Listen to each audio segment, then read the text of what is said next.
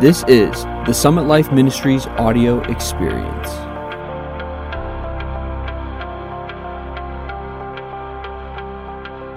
Hi, welcome to the Age Changer Show brought to you by Summit Life Ministries. My name is Carmen Furrow. This is Lynn Furrow, founder of Summit Life Ministries, and my husband.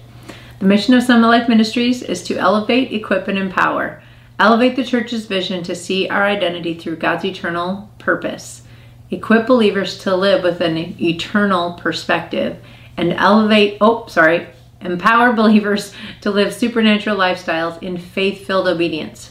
We are practicing these mission statements daily. And in our Age Changer Show, this week we've been looking at the Ascension life and what that means and how Jesus' life and our shared interaction, what does that mean for us as we live this life?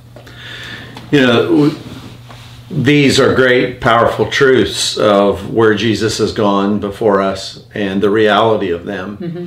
But now what we want to say is, how can I take the truth of these things and begin to apply them where they begin to be worked out in my life, where I'm starting to experience and realize the reality of what he's experiencing, but because I'm in union with him, there is this working in me as well to begin to have breakthrough into dimensions of the life that he is living now.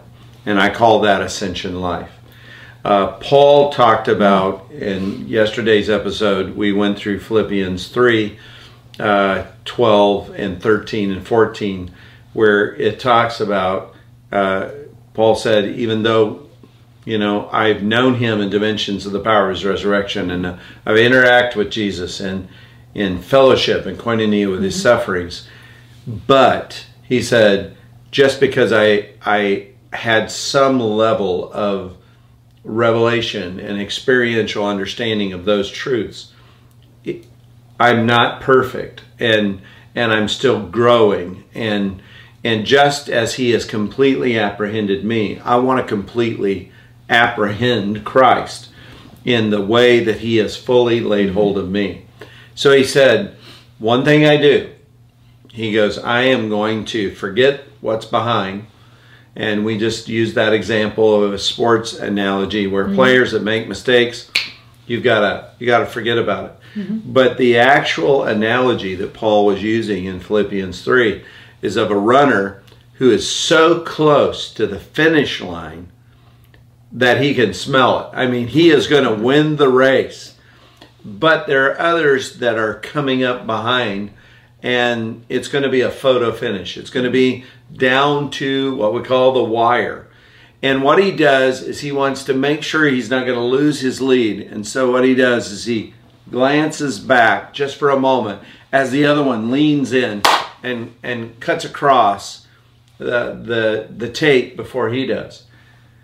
What a moment in the last moments, a moment of failure in the last moments of a race. I've watched these things happen where athletes are so close in their competitive edge with each other that there are photo finishes, and just one mistake cost them a gold medal or a silver medal because again they're worried about who's creeping up behind them, and they take their eyes off the prize. The lesson of what Paul is communicating in Philippians 3 is, don't take your eye off the prize. There is a high calling of God in Christ Jesus, a calling to be with him where he is in the highest realm in heaven, and to experience ascension life, what it means to reign in grace, what it means to be given the kingdom. And your closest living family member has been given, the wealth of the universe. And sometimes we don't use that type of natural language to describe spiritual realities, but we need to realize that my closest relative, my strongest relative, I mean, they're my closest, but also the most powerful relative, rules the universe, has an empire, and you are a part of that royal family. that should change the way I think. So what we want to do in Summit Life Ministries is we want to elevate and equip people and empower people to where you just don't spend your earthly life and your goal is, how can I get a nice retirement to where I can fish more? And I'm not opposed to fishing. I love to fish. I am an outdoorsman. I love the outdoors. But it's not about how can I have a comfortable retirement and live out the American dream. Yeah. How is it that I can buy the most toys with the money that I make? And if you buy into that, it's not that, the root of that is some sinister evil plan, but the tree of the knowledge of good and evil was not just a knowledge of evil. Mm-hmm. It was the knowledge of good and evil. And there are many good things out there, but they do not originate from God in that it produces life. There are many good things that you think, this is good. This will add an aspect and a dimension to my life that will bring fulfillment. How many people have chased trivial pursuits all their life, and they end up at the end of their life going, I ended up wasting most of my life pursuing that which was a trivial pursuit. I wanted to I was just thinking where God likes to add those things to us as an overflow blessing, but he clearly said, seek first the kingdom. You're Absolutely. Not seeking those things. You're seeking the kingdom. And then he takes care of those things so they don't have to be your focus or what you're seeking.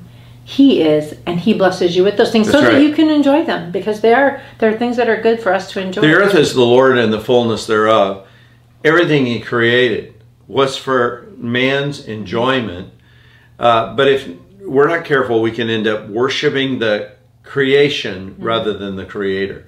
And so many people get distracted, and so I've heard brothers put it this way. He goes, we cannot allow ourselves to be captivated by the inferior pleasures of sin. And sometimes it's not just sinful pleasures. Right. There are pleasures that are just inferior because they're temporal. Mm-hmm. We've got to be captivated by the superior pleasure of the enjoyment and the love of God.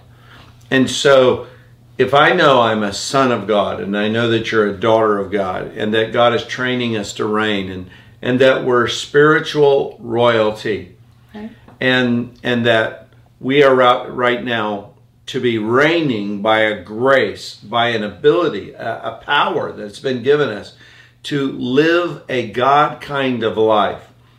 I have to elevate my vision to where I'm not just, being earthly and earthbound. I need to have my vision focused upon heavenly things where Christ is seated. My affections be directed towards there, not on some inferior pleasure, but my affections are directed to where Christ is seated at the right hand of God. And then I have this walk of faith to experience more of what is there, instead of me just saying, I'm going to try to find greater resourcing down here. So it's elevate, equip. God is trying to equip us to live with that perspective so that we live in a supernatural God kind of life. But my point is that there are some grace teachers that just go, you got it, just rest in it, it'll come to you. I have found that when the children of Israel went into their promised land, their warfare went from occasional to continual.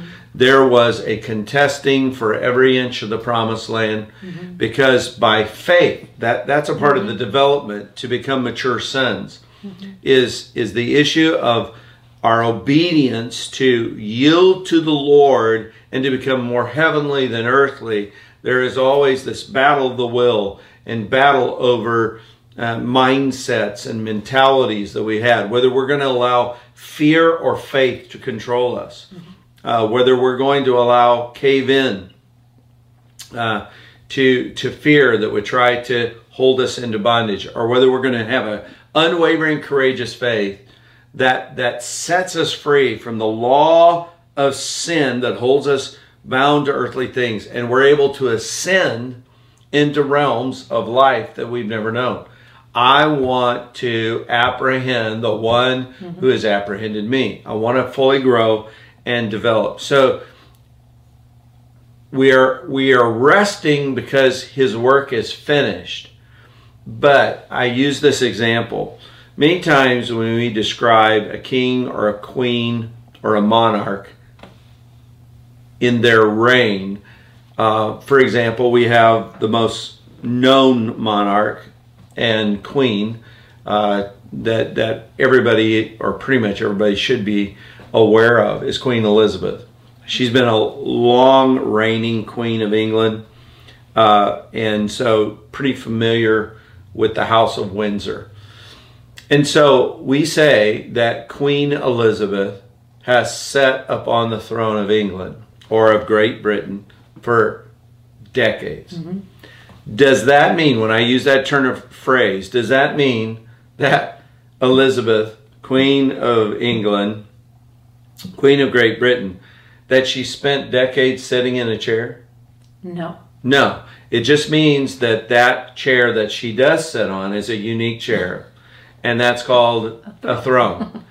And that throne represents a place of authority, a place that she ascended to, and she was given a crown, which again is a representation of her rule and her reign. Nobody else sits on her throne. And nobody else She sits does. in that chair.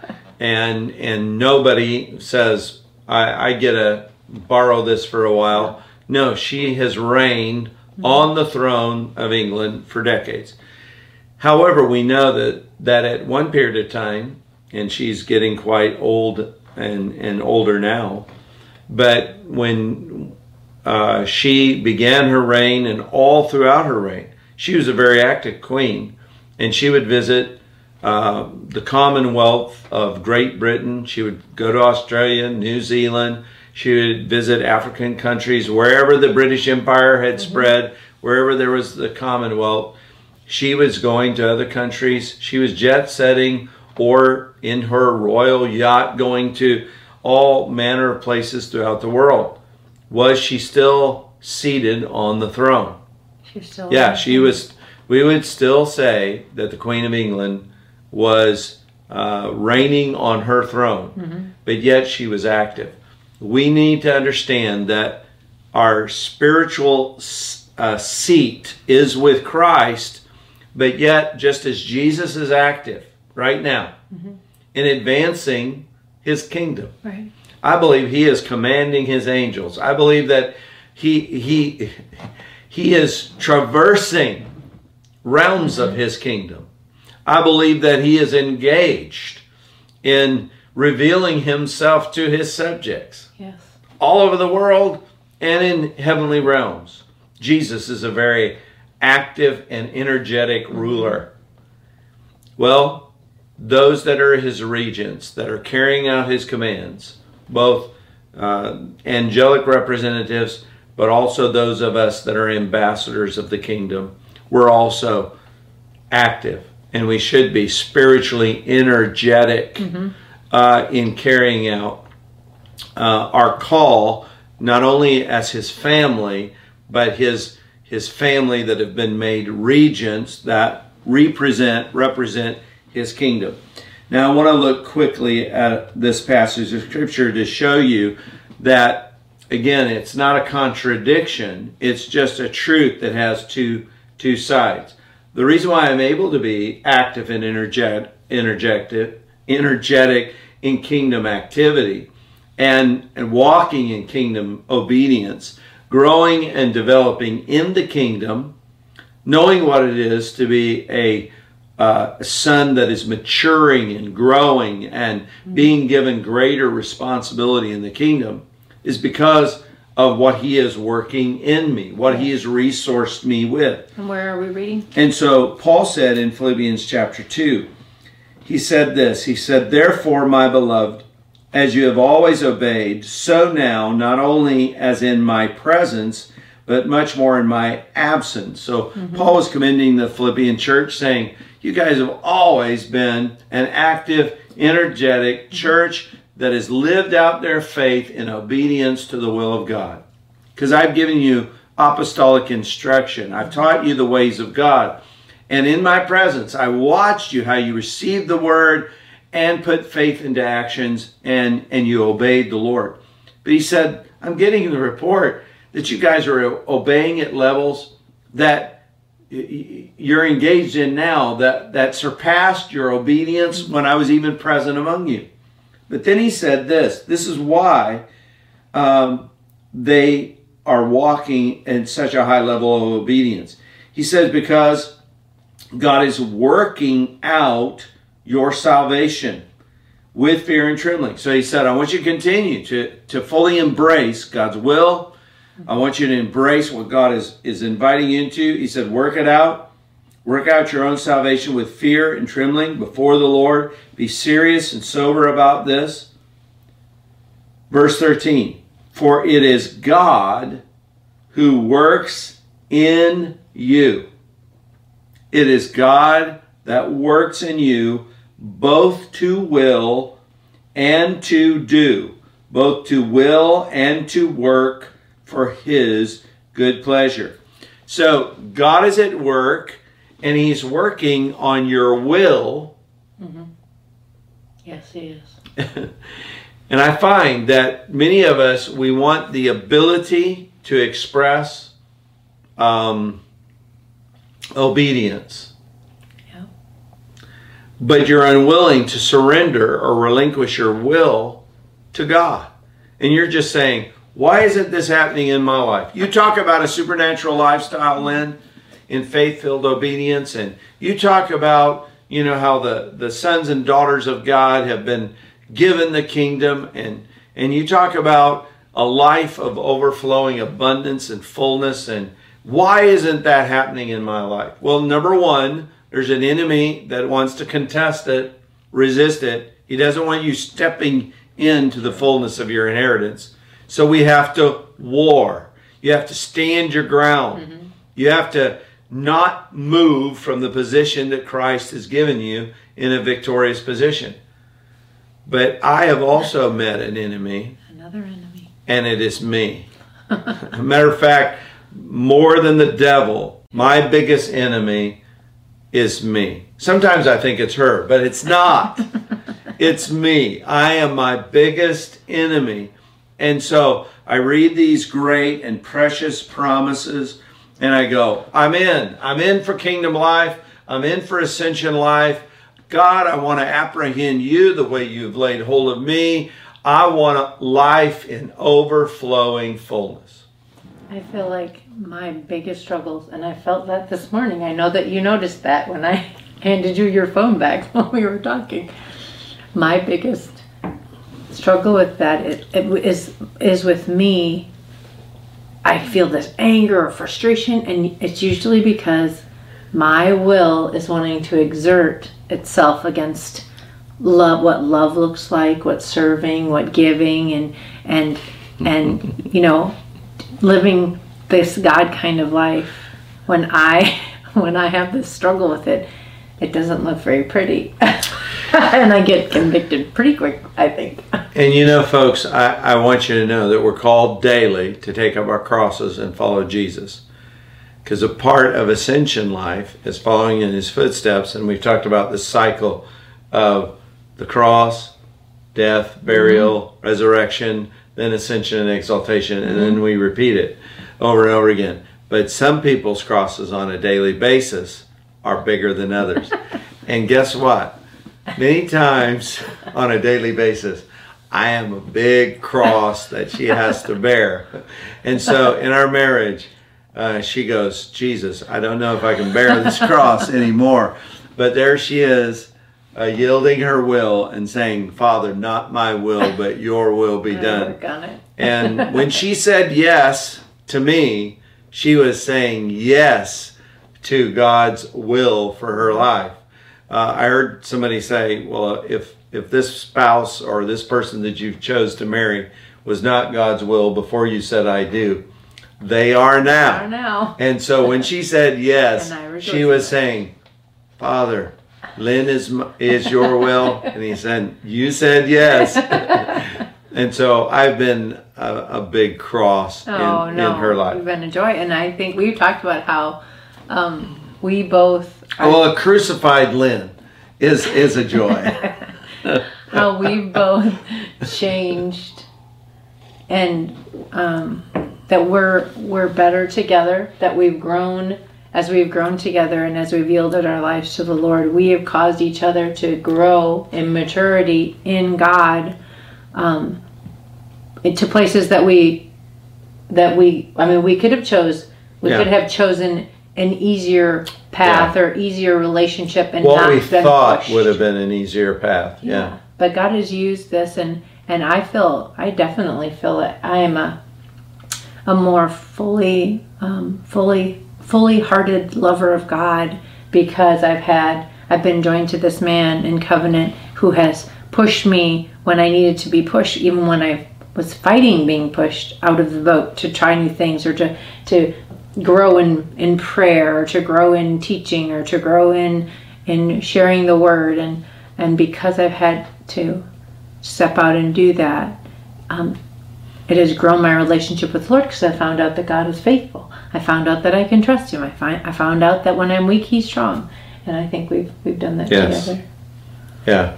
Faith is a glorious thing, but it can also be messy in the process of us walking it out as we try to hear the voice of the Lord and walk in His will for our life, as we hear the voice of the shepherd. Mm-hmm. Now, can I make another comment? I don't want to co-opt your thing, but this comment keeps coming back, the different things you've said. You just don't want to talk about our marriage anymore. Maybe.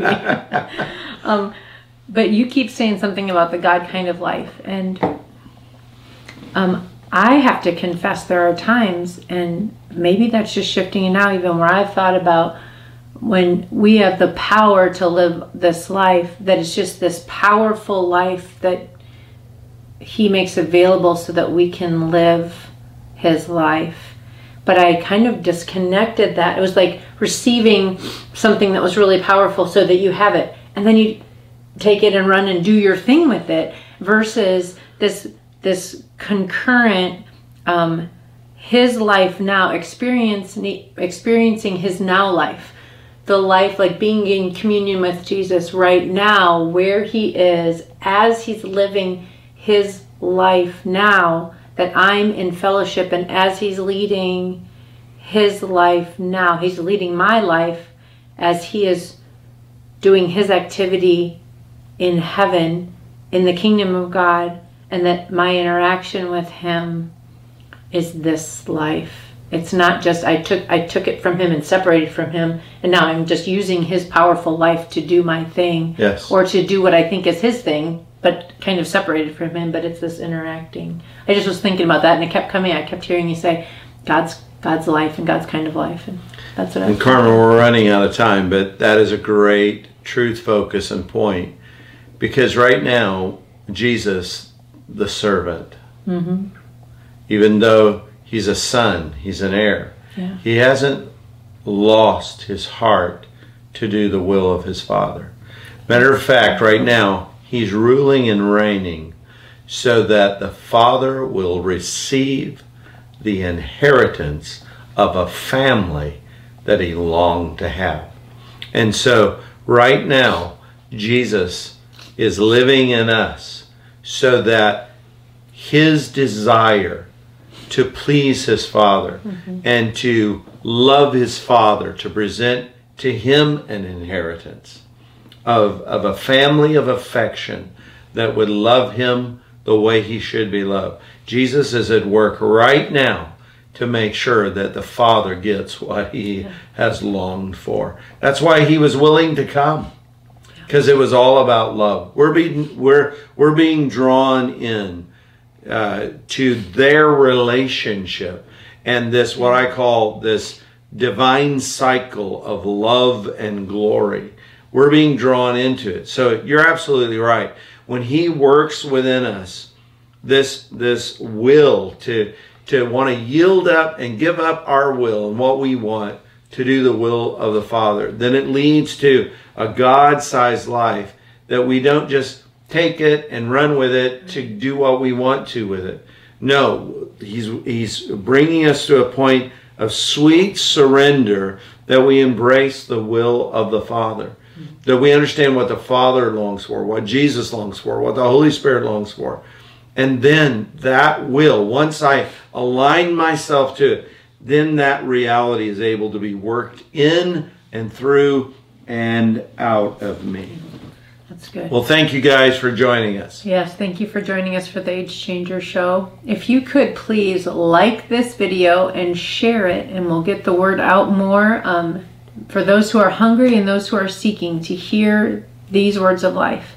And let this resound and echo back out of people's hearts. But you can be a person who helps do that, a bridge to the people who know you can hear this word. If you'd like more information about Summit Life Ministries, you can go to summitlifeministries.com. We appreciate your prayer. We appreciate your interacting with us. If you have any questions or comments, we'd love for you to put those also on our website or on our podcast on the Facebook page, and we would like to respond to those. God bless you.